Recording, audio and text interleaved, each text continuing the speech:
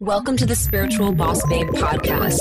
If you're a woman who is ready to step into your power and manifest a life and business that sets your soul on fire, then you are in the right place. I'm your host, Stephanie Bellinger, and I'm a mindset and success coach for spiritual entrepreneurs. I am obsessed with helping my fellow soul sisters shine their light and live out their purpose so they can experience more magic in everyday life. We all have a special purpose here, and we're meant to share our message and gifts with the world. You deserve to be fully supported emotionally, spiritually, and financially from doing your soul's work. Together, we can make a massive impact in the world, and it's time. So let's do this.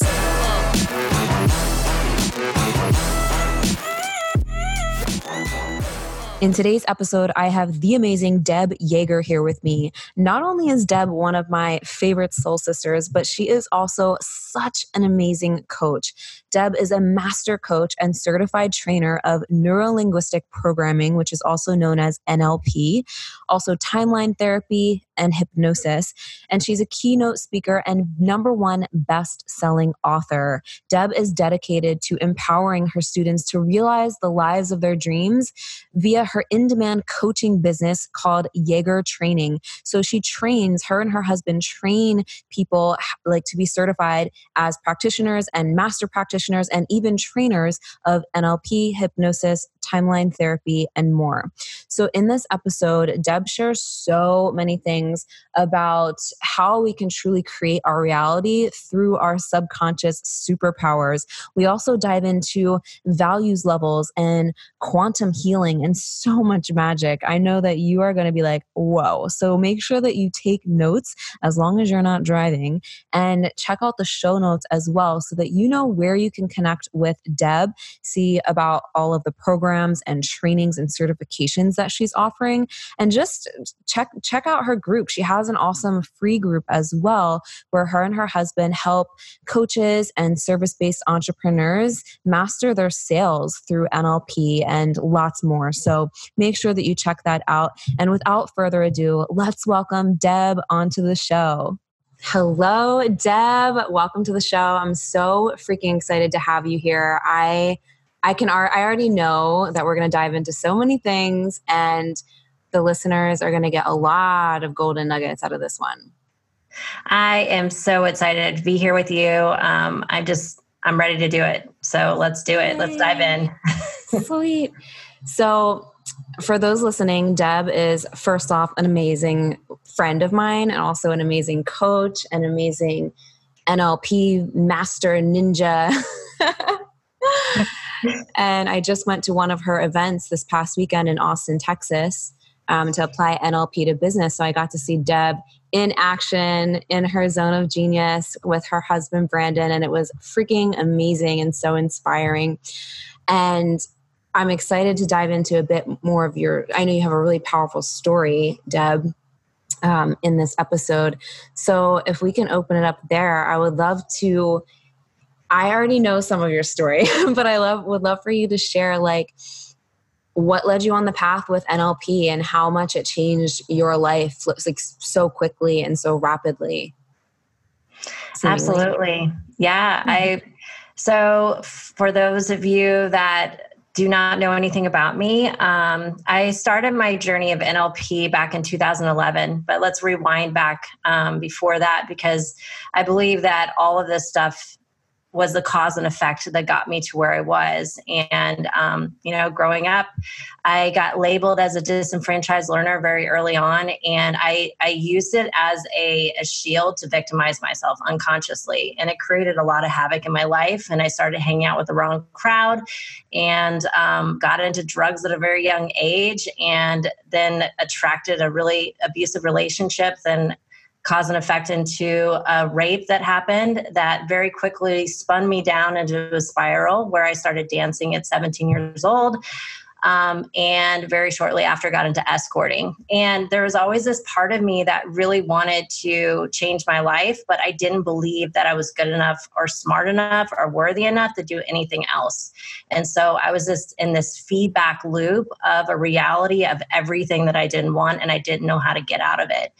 until I hit rock bottom for the 50th time. And I remember my soul coming in and saying, girl, if you don't change something, you're going to be in jail or dead. And that's when it shook me so hard. I was like, oh my gosh, I need to find something that can pull me out of this, because, everyone around me, there was people overdosing. And the way that I left relationships is my boyfriend would go to prison. So that like sets the scenario very well up for you if you didn't have an idea. So I started searching. And at the time, again, my belief systems didn't create I didn't believe that there was much more for me. And so I just kind of took action and started searching for something. I didn't know what it was. And I happened to connect with a woman that had taken NLP and put it into her hot Pilates model. And I took one of her teacher trainings because I was thinking about like maybe I could start a career in fitness, because I thought, well, at least I wouldn't have to be really, I know that sounds really bad, really intelligent, but I wouldn't have to read or anything like that, because that was one of my things that I thought I was illiterate and I didn't think that I could read or write.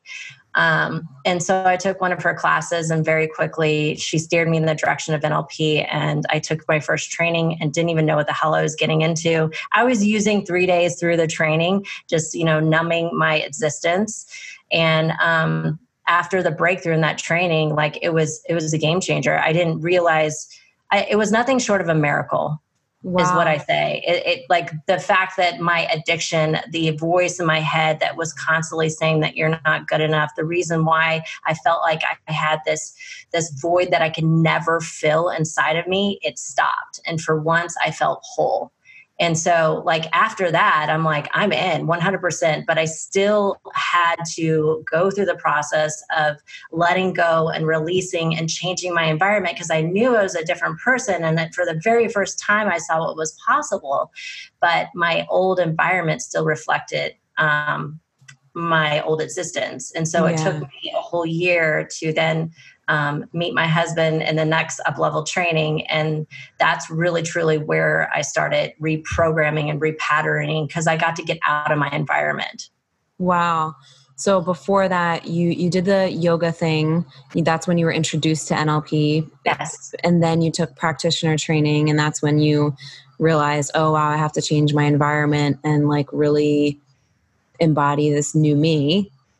Yeah, I mean, because I was still stripping. I mean, I was a sex worker. I was a dancer that would go to the club and find guys, and I would pull them out and have sex with them, and I would get paid for it. Wow. And for a very long time, I didn't even have guilt around it. Like I was so stuck in that survival mode. Like what we call in values levels, I was acting as if, and I was behaving as a values level 3, which is all about survival. It's all about taking. It's all about, getting what you can in the moment. You don't really even have a future.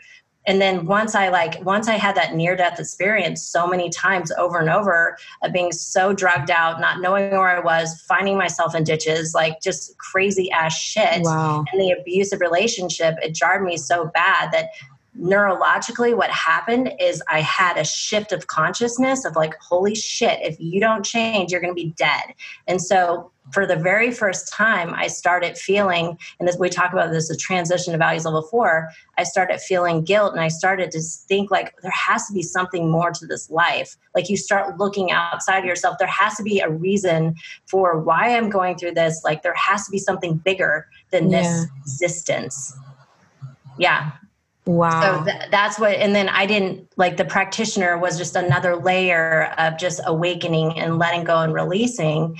And still though, I was in a relationship that he was the best version of the guy that I ever, like he was like a stepping stone. Like he wasn't as bad as some of the guys, but he was a sex addict. And I was one of those people that didn't speak up in the relationship. And so I was constantly putting myself in trauma in that relationship and wanting to get out of it, but I still didn't believe that I could leave because I had all these different paradigms. So it took me a while to reconfigure, what I actually wanted, and even actually give myself permission to even give myself permission in the state of like, you are worth more, to then start taking the steps, which for me was committing to the mastery level. I knew that my answers were in that training. I just didn't know what they were. In Master Prac? Yeah. Yeah. So it was a year time difference. Yeah. It sounds like really like a huge transformation and expansion in that year for you to be like going from where you were to having all of this new information. Yeah. What was that like for you? After the practitioner training, and I apologize for I'm kind of jumping around. After the practitioner training, I remember taking a sabbatical from dancing, and I didn't answer the phone to any of the sugar daddies that I had. And I'm like, fuck this. I hope I can cuss in this. Yeah, totally. I'm like, I just need to heal and figure it out. So I remember, watching all these YouTube videos, going down all these crazy rabbit holes, the spirituality. And I did a couple ayahuasca journeys for the very first time. Just reconfiguring for me, like the ayahuasca it wasn't nearly as potent or powerful as the work of NLP and timeline therapy, but it gave me the reassurance. Like the big thing that I learned from ayahuasca is that I was already healed. My so body, powerful. Yeah, because like I had all this sadness and I had all this sorrow around all the drugs that I'd taken, and I thought I had damaged myself for good because of all the stuff that I'd done to myself. And so like she guided me, I think, really to forgive and then know that my body was okay. And so during this time, I was, trying to sift through and figure out what it is that I wanted to do, because I knew with integrity that the lifestyle that I was living, the way that I made money, wasn't supporting the new person that I was. Mm-hmm. And I couldn't do it. And I didn't want to use anymore, because after the prac training, I stopped using all the drugs. And so what happened is I ran out of money, and I gained a whole bunch of weight. I still had a lot of limiting beliefs around my body image and stuff like that. And so what I did is I took a couple of steps backwards to get a couple of steps forward. So I went back on the Adderall to lose weight again and started drinking again, to go to the club, to make the money. But in my mind, with intention, I knew that my answers were going to get solved at the master practitioner training. If that makes sense. Yeah, it does. It sounds like quite the freaking journey. I love how you said that like ayahuasca gave you these powerful insights, but it wasn't as powerful as NLP and timeline therapy, in your opinion. And I think that like these tools are awesome to be able to, anyone could do it. Like I always, when I talk about plant medicine, I'm like, yeah, it's been amazing. It's been life-changing. I'm very passionate about it. And like, it's not for everyone, number one. And number two, it's really important to have tools that you can use on a day-to-day basis that like help you stay in your truth and shift your beliefs and embody that new reality. Yeah, it's exactly what I needed at the right time. Like I say for people, if you feel the calling, absolutely do it. And it's what I needed. It was also community for me. It was a whole new branch of humans that were completely separate from, some of them were dancers, but it was a completely different community. It also connected me to a different type of source, because I was coming off of letting go of past trauma around religion. And so it was a new way of me connecting to source. And it was extremely helpful, though I believe if you are going to do it, you must do the work around it. So meaning taking action of integration and also do the work before it. I had done like a completely new up level in my entire existence before I went into it. I could not even imagine how challenging that journey could have been if I had done it just by itself. That's just my personal opinion. I'm totally with you. I agree. I always say like you need to at least be doing the work on yourself before you even go into that, because it can bring up a lot of stuff if you're not already like, It was extremely challenging anyways to navigate it, even after all of this stuff that I've been doing. So, wow.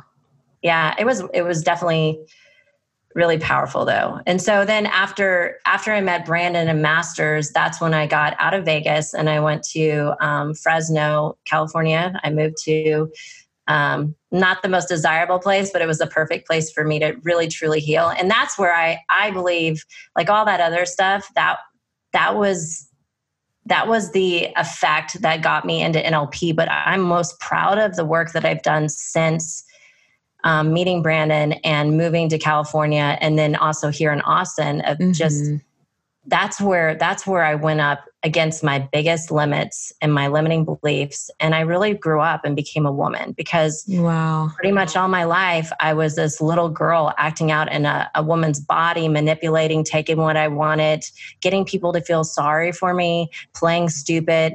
When I was very highly intelligent, I just didn't, in a lot of ways, I knew that it was smart, but I knew that it was easier to get people to feel sorry for me to do what I wanted. And so that was my game. And so when I met him for the very first time, all my old shit and all my little tricks and all my little strategies of getting people to feel sorry for and being that victim consciousness didn't work. And I fucking hated him for it in the beginning. Wow. And that's where I started growing up. And I said, yes, I can read. Yes, I can write. Yes, I am good enough. I can figure this out. Like what Marie Forleo says, everything is figure outable. So little by little, I held myself accountable. I got discipline in my life. I started to act as a normal human being, and I broke through one fear after another. And as I was doing that process, my seed of worthiness was growing into this beautiful, grounded tree. Wow. She said before there was nothing there. And so it was this void. And so can you rewind just a tiny bit? You said before, when you got rid of the fear, then your worthiness grew. How did you phrase that? Yeah. I mean, every time that I would courageously break through fear, and I was like, there was times, like I was working for his real estate company, and I was customer service, and I was afraid of the telephone. I was afraid of humans. I was afraid of looking people in the eye. Like I literally shut down and have an anxiety attack. And this is all shit in my head. Everybody thought I was completely fine. They're like, what the fuck is her problem? But to me, I thought that it was like life or death. Wow. Because I had never had an interaction with a human being without being on a substance. And if I had in the past, I was running or dodging. So every time I would get on the phone, I would anchor myself, use the tools of NLP. I would do timeline therapy beforehand. I would set a goal, and I would do the anxiety model simultaneously, doing it back to back to back. And then I would go and do a task and take action and neurologically rewire a new behavior. And then afterwards, even if it went well or not, then I would go back and rewind it and learn what I could learn from the experience. Wow. And so that's a definition of me, like from my humble point of view, is literally creating a new identity. Because I would peel back the layers of the old self, let it go, and then real time take action, and then learn from it and get the wisdom as I went, and then set more goals, took more action, peel back the layers, let go of the shit, and then stepped into the new person over and over and over again. And I did that with pretty much every limiting belief that I could think of. Wow. And I've consistently done that since then. Anytime I feel fear, I lean into it. I'm like, where the fuck is this coming from? Is this something that I'm feeling because maybe I need to lean in? Is this something that I need to learn from? Like, where is it coming from to where that I can navigate through and get the wisdom and then immediately take action on it? Whether it be standing back and recalibrating and making a powerful high-level strategy of implementation, or is it like literally now take action on it and break through it? Wow. That's like a really cool way to look at it. Like setting your goals, dismantling everything, and learning the lessons right as you go. Because then it's like you're not waiting for anything. You're just doing it and learning as you go too, and getting it into your subconscious. And I learned that from actually a good friend of mine. Her name is Laura, and she's another trainer. She was coaching me through all this shit. She's like one of the best salespeople that I know in NLP. And I started in the beginning, I would just do all this clearing work, right? And I'm like, why am I not confident? And I would clear. And I was spending all this time, and it was unconsciously a distraction from me taking action. And so I say confidence comes from implementation. Of course, you got to clear out the phobia, the fears, the paradigms, the belief systems that you're an anxious person or a fearful person, or you freak out about everything, whatever it is. though the implementation over time will build confidence. Mm-hmm. Because you proved to yourself that you're all right, that you can. And for me, I know that worthiness is not from something you do, though for me in the beginning, it was me implementing and taking action, and the seed of worthiness started to grow. And now I'm to the place where no matter what I do, no matter what my background is, if I just sat around and didn't do shit all day, I know that I'm worthy. Mm-hmm. But it took me a while to actually believe that through inspired action. Wow, that's For really me, powerful. personally. Yeah, because I feel like a lot of people that just comes up over and over and over again, like the I'm not worthy and everything. But so go ahead. It comes up. So these are the things that I learned, if you want to know. Yeah. So with every up level, and it's like a spiral, like, the spiral dynamics of the values levels, it's evolution. Like with every up level, there's going to be a new shadow part of unworthiness. And for me, it showed up as imposter syndrome, which is like, I'm not good enough. The comparison syndrome, where we compare outside ourselves and judge ourselves or make ourselves feel better, inflate the ego, right? Or to tear other people down unconsciously, or use it as a tool to beat ourselves up. The perfectionism, which is seeking control unconsciously. And then just the self-doubt. The self-doubt is the big killer as well. And they show up in each cycle that we do in every evolution, but it's a different way of looking at it. It shows up in a different way. And how is if for people listening, like if they're going through an up level and they're trying to reach a goal and they feel like they're whatever, and they feel this stuff coming up, how would they notice it and shift it? Well, it's just, the key is self-awareness, asking yourself, where is this coming from? What is the root cause of this? What am I really feeling right now? What action, what strategy, let's break down strategy. What am I doing internally? Mm-hmm. Is in this moment, I'm looking outside of myself saying, oh my God, I couldn't do that. Or is it something where it needs to be perfect because and the other one is people pleasing. Need to be perfect in order to get some sort of external validation to make me feel control and make me feel good enough. Is it the pattern of, no matter what I do, no matter what success I have, I'm not good enough, whether it be spiritually, mentally, emotionally, or physically? It could show up in body image. It could show up in mental capacity. It could show up in your emotionals. A lot of times we judge ourselves internally and feel not good enough because we're over emotional and not enough emotional in relationships. It can show up in all contexts of life. So it shows up in different, the key is to pay attention what's going on inside and notice those patterns. The external validation check, is it the people pleasing? What is under the people pleasing? What are you doing it for? Unconscious love, unconscious attention, needing the approval, needing somebody else to tell you what to do. All those things. Yeah. It's about really being aware and dissecting what is coming up, shining a light on the stuff and shifting it. Exactly. Having the tools to shift it, like NLP and the time stuff is I think timeline therapy is the most powerful thing. Me too. Yeah. It rewrites your personality. Yeah. Plus the being able to go out into the future and change a probability wave or have access to alternative timelines. Mm-hmm. I mean, when you do time, I'm curious because I heard you mention that in the training of downloading someone else's timeline or something. Yeah. Do you want to give a brief overview of timeline stuff? And for those listening also, this is stuff that's taught in NLP practitioner and master prac. And there's also going to be a link for Deb's site if you want to learn more in depth, because, she can only cover so much in this. Or you can learn it from you too, because you do it as well. Yeah. But I mean to get certified. Oh, okay. Yeah. So everybody's unconscious mind. Oh, by the way, all these patterns and stuff are programmed at the unconscious level. What I was talking about, perfectionism, people pleasing, imposter stuff, we're all programmed from at the unconscious level through our environment. And it can also be passed down in our DNA, and it could also be at a soul level, which is your soul's essence that gets put into this body. At least that's my point of view. Mm-hmm. So your unconscious mind has a store, a organization of your time, of your entire history of your ancestors, the entire history of you being in the womb, and this entire lifetime. It also has 50% of people believe in past lives. And so that's why we also give, and everybody that have done timeline work can tap into past lives if they're open to it. Mm-hmm. So they also have a record of all the times that they've been in this existence in the bodysuit that we have as humans.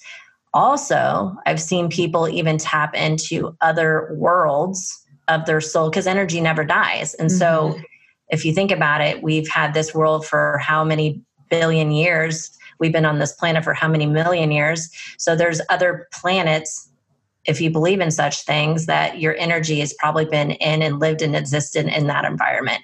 So that blueprint is carried with you in your soul.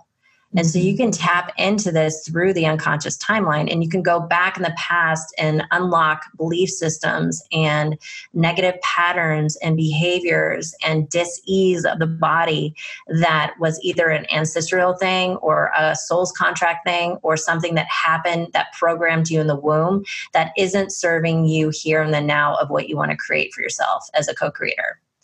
Now, by letting go of it and getting the wisdom from the past, it actually changes who you are in the now. It changes your physical appearance. It changes your belief systems. It changes your way of projecting this reality.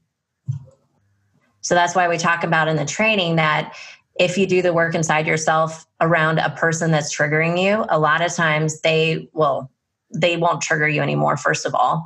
And sometimes they even may disappear, because they serve their purpose for you to see that mirror. Yeah. Or maybe they'll even change a little bit. I don't know. Yeah, they can. Their behavior will change completely. So that's a definition of magic in itself to me. Yeah. And then the other part of it is that if you want to think of it as a linear thing, so you have your past and your entire, which taps into the Akashic records, because all of our generational history, if you think of it as a web of our genealogy, and then on top of that, our past lives, then that overlaps with all of the collective unconscious that you can tap into, which is the Akashic records, which is really freaking cool, which you can access information of anybody that you want to channel that is already passed on, because that record resides in the unconscious mind. From the timeline, you can get there. Oh yeah, you can regress. So let's say that you had a sage that you have done a lot of research on, that you follow, that you have been learning from their wisdom, and they've been passed away for quite some time. You don't want to do it with somebody that's still alive, because it's not ecological. You can go back on their timeline and ask permission to go down and download information from when they were in their greatest superpower, which is wow. Really cool. That's fascinating. And you can transfer their values, their beliefs, their strategies, like all that NLP terminology, and all of their wisdom to you here in the moment in your physical body. And that's so cool. I'm like obsessed with this stuff too, because it's so quantum. I know. I love doing the future work too, like putting the goal into the future timeline. And that's been life-changing for me. I know when I was going through practitioner training, I did it like in the class, and it was a game changer. I was like stuck at a certain place, and within 30 days, it I made a massive quantum leap, like in my business and my income and my confidence. I think it was the most transformative thing that I've done. That's why I'm like freaking obsessed with it. It is. And it's tapping into the morphogenic field. Like we tap into it in the past, but we also tap into the future. So it's when you go out into the future and install the person that you want to be, or the things that you would like to do or co-create, it creates a probability wave. That's why in the languaging, we're like, look how everything reevaluates themselves all the way back to now, and shifting and moving to accommodate space for this new goal that you want to create for yourself. And it literally is doing the universal cause and effect. On both ends, you can do the universal cause and effect that will create change here in the now. And then it also taps into the reticular activating system of the unconscious mind, to where then when you go and take inspired action, not only have you already created it and you're coming back and you're priming the body for the new self, and you already are the new self, at the same time, your unconscious mind is seeking out scenarios. So your unconscious mind in nature is water, and it's magnetic. So it will attract everything to create exactly what you want. It's the secret law of attraction in my mind, to create this future version of yourself as you're taking inspired action. So you're saying by doing the future timeline stuff, you basically become magnetic. Yeah, you're becoming magnetic. You're also in the quantum, it's already done. Mm-hmm. And you're priming your body, because when the way that we visualize it, and the process that we do it, you're firing and wiring the mirror neurons of your body already creating that future self. Like, it's priming the body to behave that way here in the now. Yeah. Your body doesn't know the difference. Your unconscious mind doesn't know the difference between future, past, or now. Yeah. So it already believes it's happened. Paradoxically, it's going to then search for it to happen. Yeah. Like, because it hasn't technically happened yet in the physical. Yes. Though your unconscious mind already believes it's done. That's so cool. Yeah. What did you do? I mean, that's a silly question. Did you do a lot of, like, when you were making your quantum leaps from Master Prac and meeting Brandon and like doing everything that you're doing now, I'm sure you've done a lot of this. Oh my gosh, everything. I look back at all the things, even in my first practitioner journal, and even we used to do 2-day events, which is called The Secret of Creating Your Future. That was the first thing, which is all about the timeline.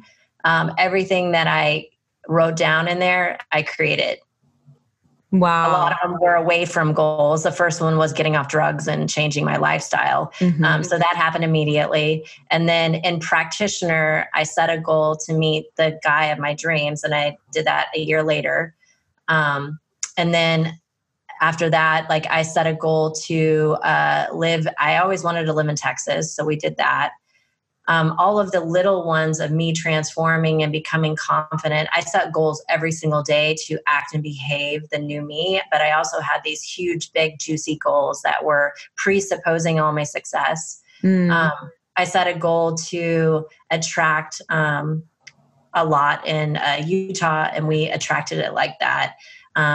Relationships, I set goals every single day. I'm going to create relationships that I'm going to benefit from, as well as inspire and lift and co-create together.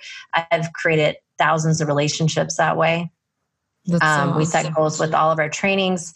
There's this, in some of the stuff, it's really paying attention to what you create, because whenever you have it, you can literally drop goals like this, and all of a sudden stuff will just show up in your reality. And you're like, oh my gosh, I created that. I created that. I got that. It's, your life is your catalog. Yeah. So freaking true. So when you met Brandon and you guys started coming together through Master Prac and all the stuff you're doing, did you know, like, right away that you guys would, like, create what you're doing now and build your empire teaching all of this stuff? Like, did you know immediately, like, this is my, like, once you got into it, like, this is what I want to be doing and teaching? So I had a vision in Master Prac that I was standing on stage. It was by myself, though, in front of a group of women.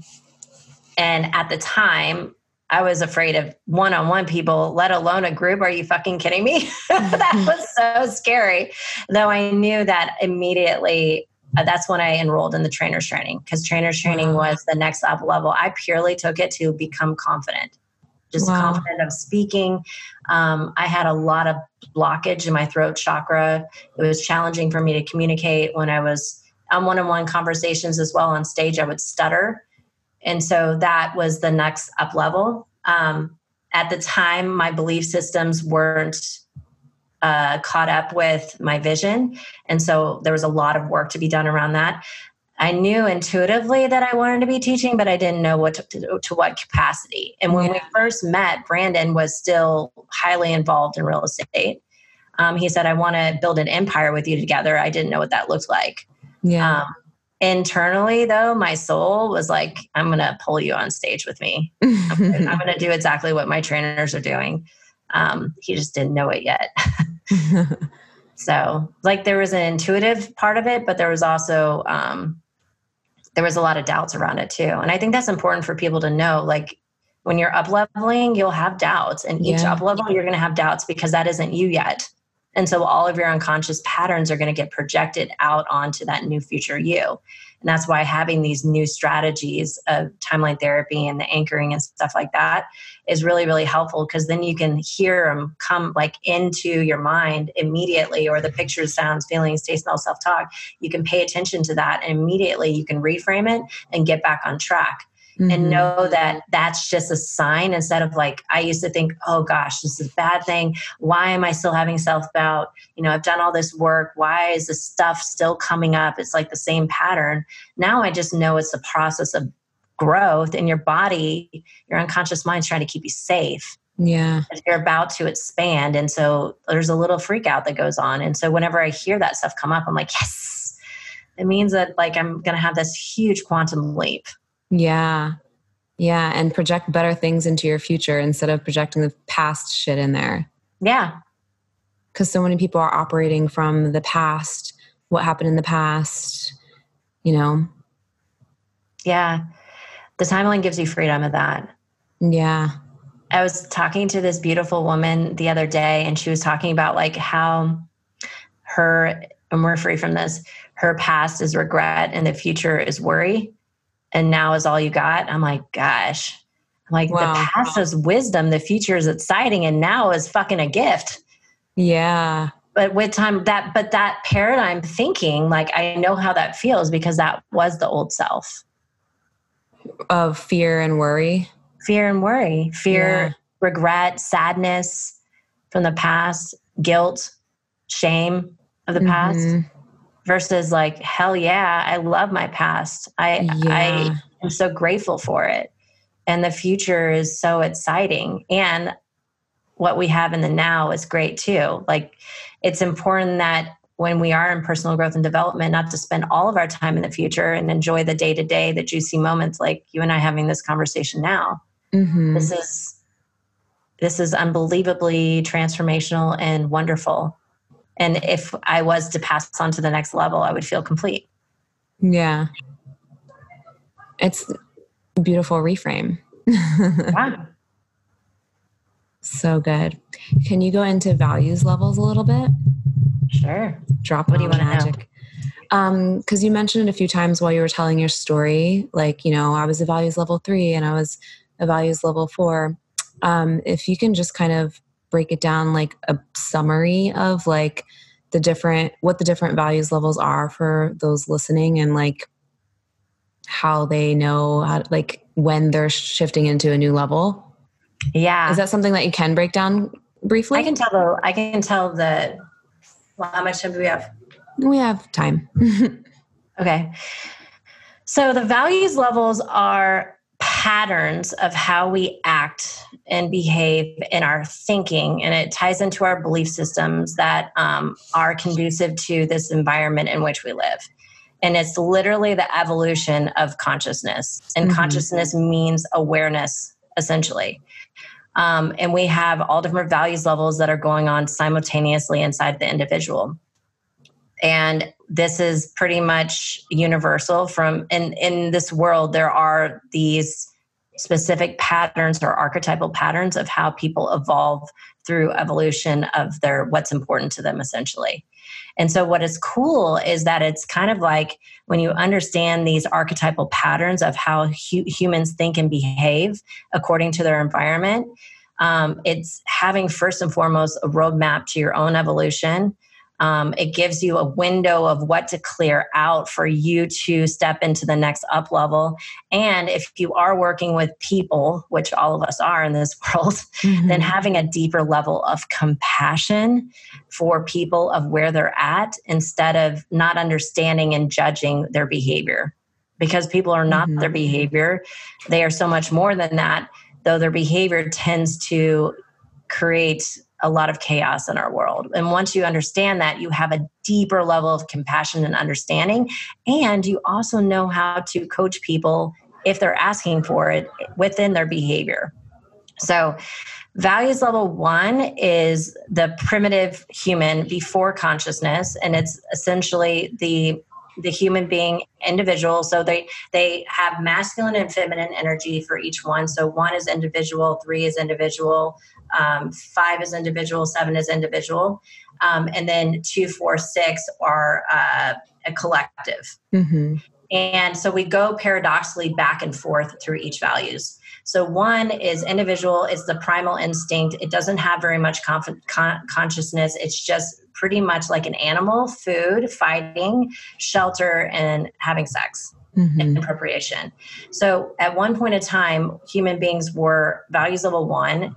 And you'll see this as a child. Like a baby is a values level 1, because there really isn't anything but the individual, and all they need is the survival. Mm-hmm. And then as we evolved as humans, the environment created a scenario to where we had to pack together to create a clan for safetyness of the external world, which was values level 2. 2 is born. The modern 2 is a family unit. Mm. The mafia is a values level 2. The tribe in the Amazon is values level 2 that has a values level 3 chief, somebody that's looking over the collective. And values level 2, you don't have a voice. It is what it is. It's all about tradition. It's magic. It's like the Huna is values level 2. The tribes, the shamanistic tribes that do the ayahuasca is values level 2. It's all about tradition, but it's not mm-hmm. understanding really the science of what this stuff is, because they don't have capacity of thinking yet. Everything, when you are values level 2, you do your part and you are part of the collective. You don't have any individual say. Mm-hmm. So what happens is a teenager is in the family unit and they do everything. It's one entity, the family unit, and there's a hierarchy of a parent that is directing the entire clan, essentially.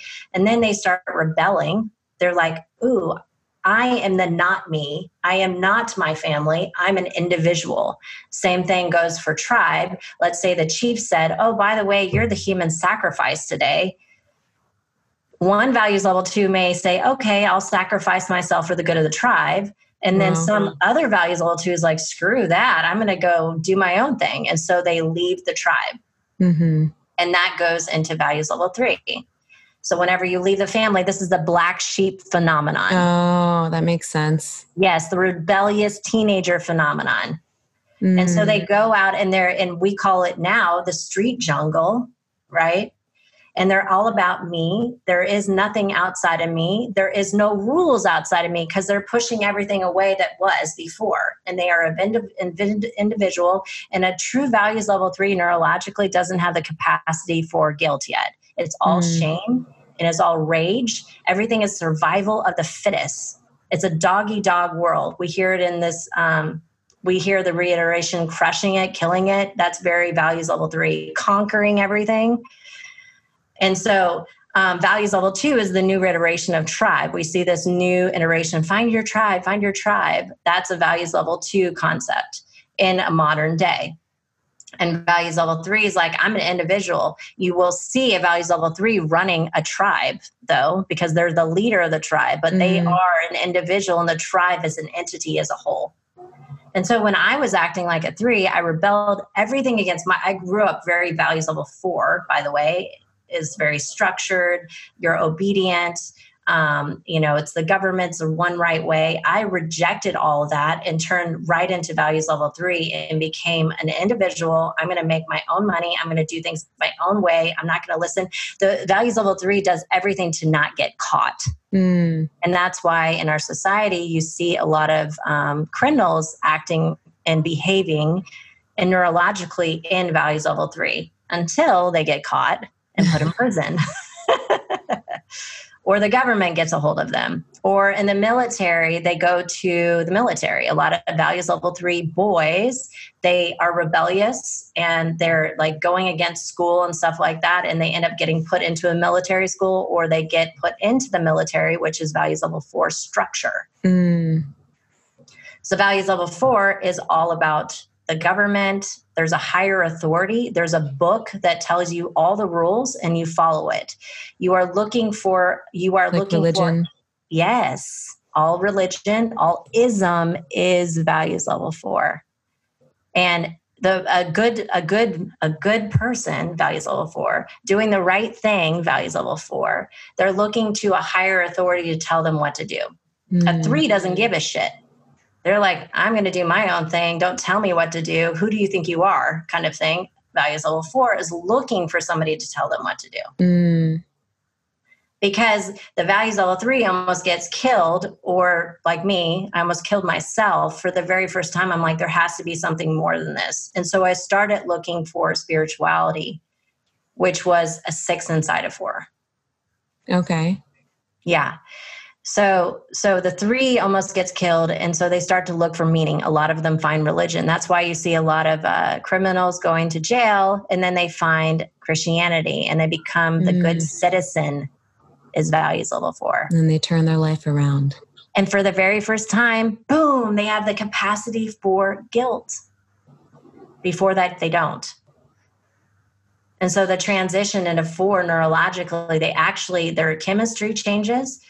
Their testosterone is lowered. They're actually not as physically attractive, which is interesting. Values level 3s are the most attractive of all. They're the most charismatic. They're the most chameleon. And I would say, and I'm not saying that this is true, they have been a lot of the authoritarian leaders that people get behind, they flock to because they're magnetic, there's sexual energy, but it's not necessarily sexual. It's this unconscious magnetic attraction. That people will get behind them. And then when they change into values level 4, they lose that attraction, and their neurological capacity is a little different. It's more sacrificial, and it's not as aggressive because it's more surrendering. And then values level 4 is all about sacrificing yourself for doing the right thing, sacrificing now what you want in the now to have salvation later, to have nirvana later, to have the money later, like the whole financial system of putting money away to have your Social Security retirement is values level 4 at its best. 4 at its best. Wow.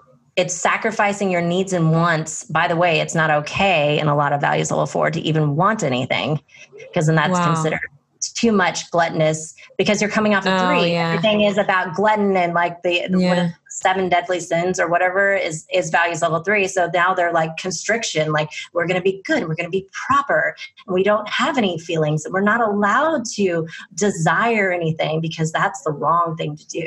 And then religion, of course, on top of that. And so that happens for so long. They sacrifice, and then they never get anything. And then eventually, if the transition happens, they either have some sort of external event, which is getting laid off from their job that they were guaranteed a pension, or some sort of significant emotional event. Sometimes it's called, dis-ease. There's a lot of dis-ease in values level 4 because there's so much repressed emotion, and there's so much incongruency because there's so much desire in a human being to create, but values level 4 is not the container for creation, because you are not allowed to create. You're told what to do, and it's very structured internally into a box. Anything outside of that is heresy. Wow. And so eventually the person will have a significant emotional event that happens that carries them into 5, which 5 is all about the individual. It's all about conscious mind. It's all about materialism. It's all about profit. And it's all about enjoying in the now with your own capacity. Yeah. And then the switch happens again for 6, which is the quantum spirituality. And 7 is first the integration of the 2 minds. Wow. And so this is like, as people go through their journey and expand their consciousness, basically like the phases that they go through, but they can intermingle in different ones. Yes. Or switch back and forth or whatever. It could be contextual. So I would go, and don't quote me, this is my own personal theory. I think before we had technology, people were more linear in their transition because they didn't have access to all of the other values levels, because there wasn't the capacity to get programmed through social media, television programming. We didn't have access to information. By having information, the information era already installs higher values levels in lower values level thinkers. It installs the aspiration factor at the unconscious level. So I think it speeds it up, and it also can install in different contexts of life. And so right now what you're seeing is people that have values level 3 when they are maybe in a relationship, but then their values level 2 in their family life, 2, 4, and then maybe they're 4 in a career, and then they maybe are opening into 5, which creates lots of incongruency and creates a lot of incongruency, but also havoc, because you don't know what archetype you're projecting, and you're never really certain in anything, if that makes sense. Yeah. It's so fascinating. Like, I love how you break it down and like give the examples.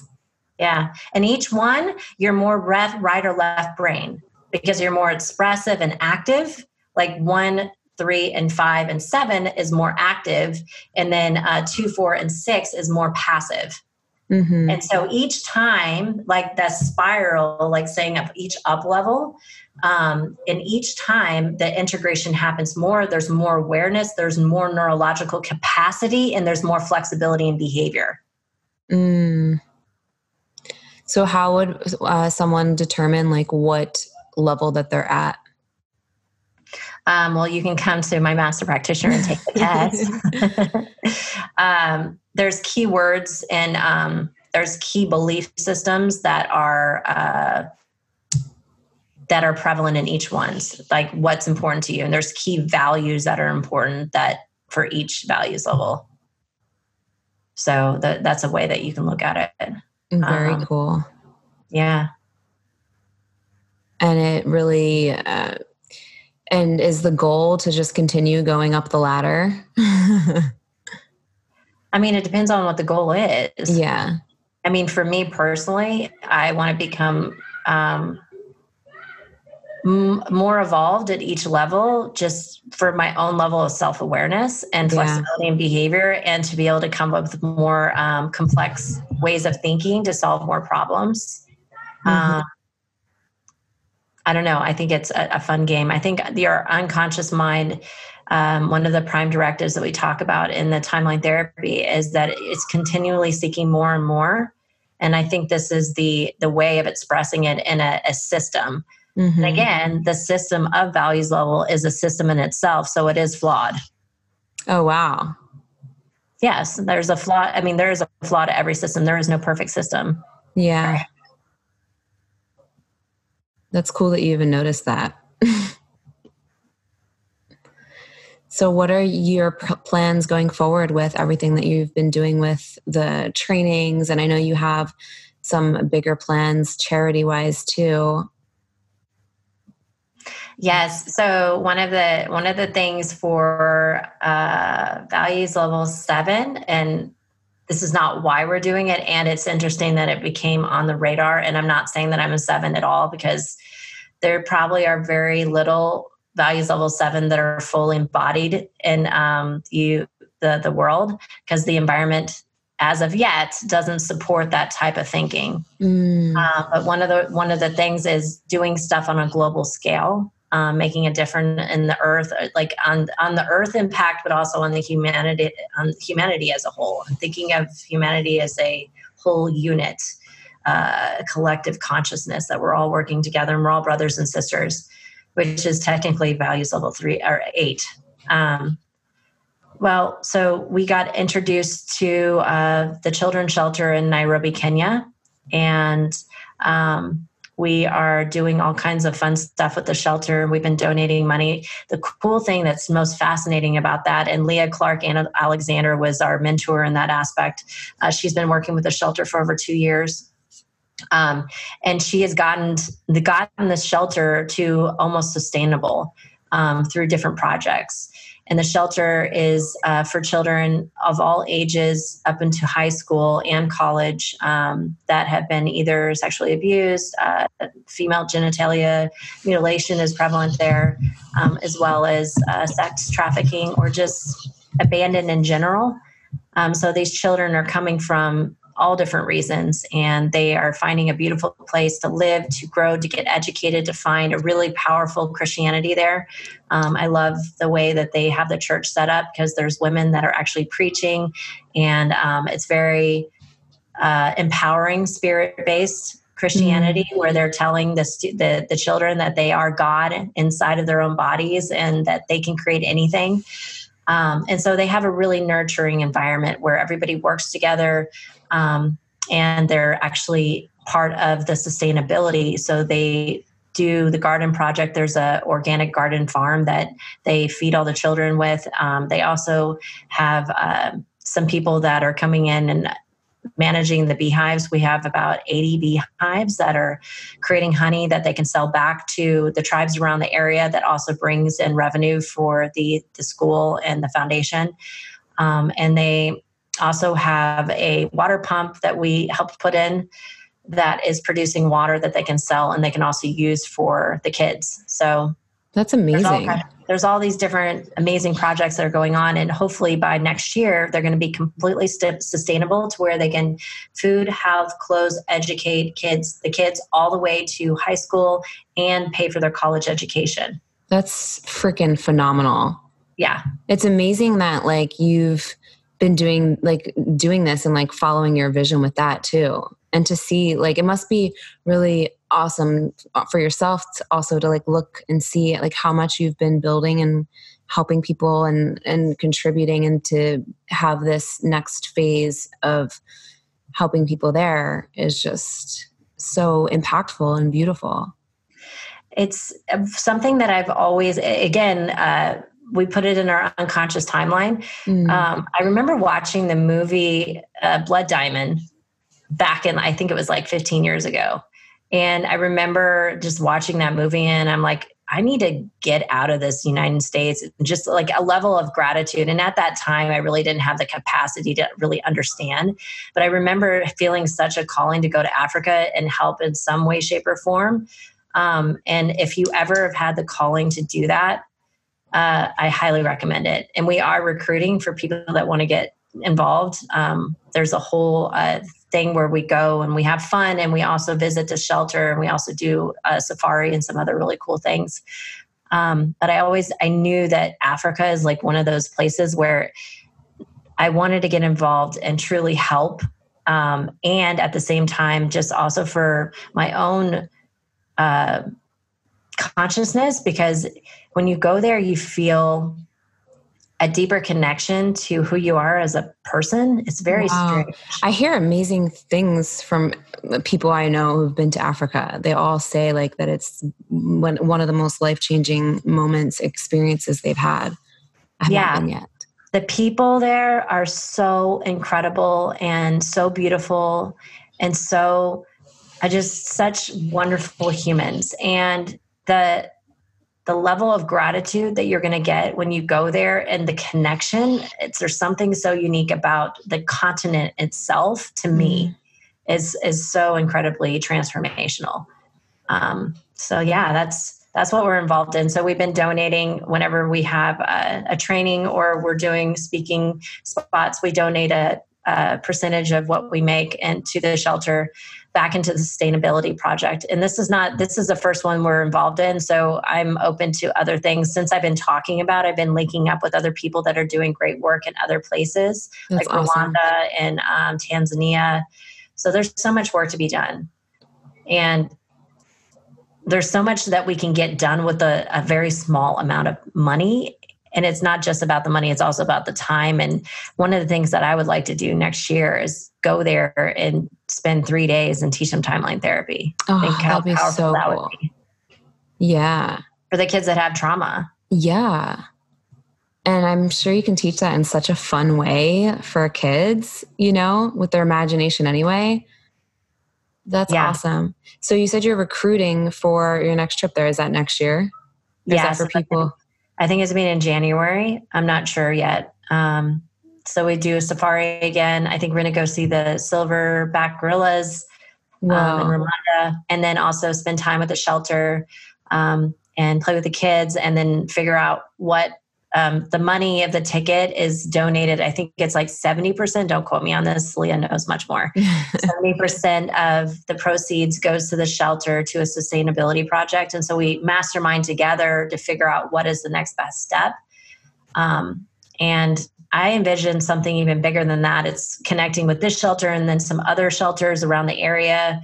I don't know. I mean, this is the planting of the seed of many other great things to come, and community and transformation, and giving time back too, because it's not just about the money, but it's also spending the time out there, and our superpowers and our tools, like whatever we have to offer is figuring out a way to help and serve in that way. That's so cool. I'm excited to see how it expands with everything. Where can people find out more about that and about anything else? They can reach out to me. I guess the best way would be jaegertraining.com or my Facebook. They can just reach out to me to that. I didn't really think about this. No, it's okay. I'll leave the links in the show notes as well, because I'm sure people listening, they might be like, wow, I want to be involved in that, or I want to go to that, or I want to check out, this NLP trainings too. So I'll leave that in the show notes too. Is there anything else that you want to share, or any last words that you want to say to wrap it up? I feel like you dove into quite a few little lessons. The time flew. Geez. I know. And I could talk for hours. And thank you for having me on. I just really deeply appreciate you. Yeah, thank you.